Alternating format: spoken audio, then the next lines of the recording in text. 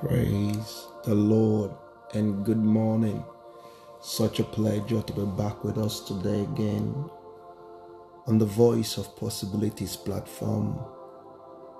Today's choice word from God to us is taken from the book of Proverbs chapter 21 and verse 31. It says, "The horse is prepared against the day of battle, but safety is of the Lord." Praise God, friends. Safety is indeed of the Lord. You see, friends, the lesson of this year have taught us quite a lot about this concept of safety being of God. The governments of this world set out at the beginning of the year with their lofty budgets. Many propose mouth-watering resolutions and plans.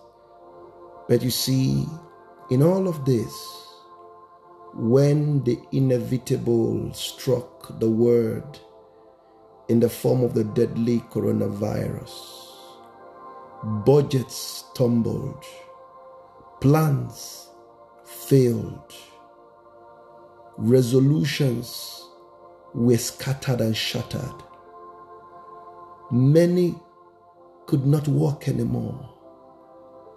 What does this tell us? Nobody was spared. The mighty, the wealth of nations and the wealthy were not spared either.